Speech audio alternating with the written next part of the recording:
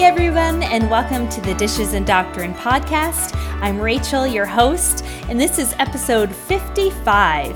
As always, this is the place where we find where motherhood and theology collide. And today I'm going to share just a few thoughts I've been having lately and then also give you a recommendation for a new book that I think you'll enjoy. I'm going to start with a confession, and that is that I struggle with prayer. If I am convicted of anything on a regular basis, it's my lack of consistent persistence in approaching my Heavenly Father through prayer. Now, thousands of words have been written over the years on the purpose of prayer and its role in the believer's life. And I understand that while God is sovereign, prayer is an exercise of faith that ultimately changes my heart to desire His will, not mine. And I also recently have been trying to use prayer as a first line of defense in counseling and church ministry. In other words, instead of giving my advice first and offering a prayer as sort of a parting benediction to our time together, I've been stopping conversations to pray for God's guidance and His strength right then and there. I wanted to share a little on this podcast, though, because I wanted to focus on one small reason that I think my desire to commune with God in prayer is so often dampened. And I think it's this. My prayer life is small because my view of God is small.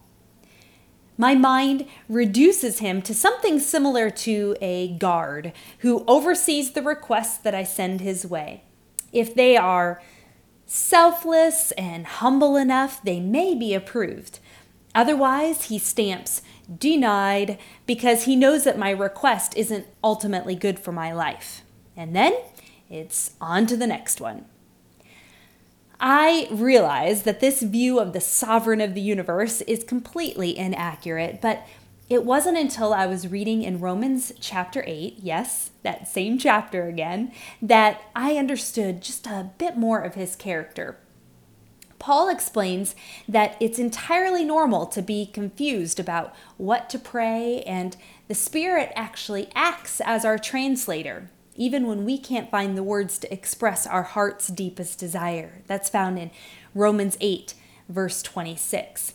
But listen to this beautiful truth in verse 27. This is what it says. And He who searches the hearts knows what is the mind of the Spirit, because the Spirit intercedes for the saints according to the will of God.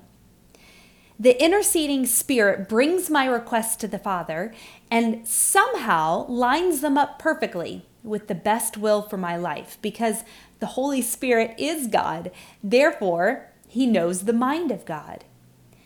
Even the no that I might receive to one of my prayers is because it has been exactly aligned with His sovereign plan. And my current situation, no matter how uncomfortable, is good, loving, and His best for me. Now, it's funny how God likes to remind us of truths from many different angles. Along with my study in Romans, I've also recently read a brand new book entitled Come to Jesus. It's available on February 17th of this year, 2019, and it's from one of my favorite bloggers. And she asks the question, what would your relationship with God look like if you took every difficulty in your day and brought it to His feet? Now, the author of this book, Krista Threlfall, shares several personal stories throughout the book, and each one shares the struggles that she experienced and shares how hard it was for her at times to truly come to Jesus. And then how each trial started to develop in her a deeper desire to run to Him with everything she faces. I especially liked the section on how to find rest in God during particularly stressful seasons of life. She reminds us as the readers to stop to abide in Christ, and then gives ideas of how to practically pull that off with little ones around during every waking moment of the day. No matter what season of life you find yourself in, you'll find a gentle reminder from Krista to run back to the one who can hold all of your fear and failure.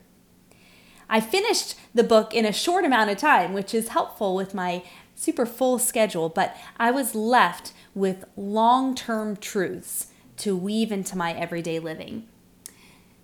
Here's the fact. When I am gripped with the truths of who my God truly is, I'm motivated to run to Him more regularly. When I understand His love and His compassion, I can trust Him with the details of my life. And when I remember that true rest is only found in Jesus, then I will desire to come to Him every single day. You can order your own copy of this brand new book, Come to Jesus, on Amazon. That starts this week, actually, on February 19th, I believe, and that is this year, 2019, just in case you're listening to that way down the road someday. As always, make sure to head over to rachelpereira.me. You'll find a contact form there in the sidebar. I'd love to hear from you anytime if you have something to share. I would love to pray for you as I continue to develop this prayer life.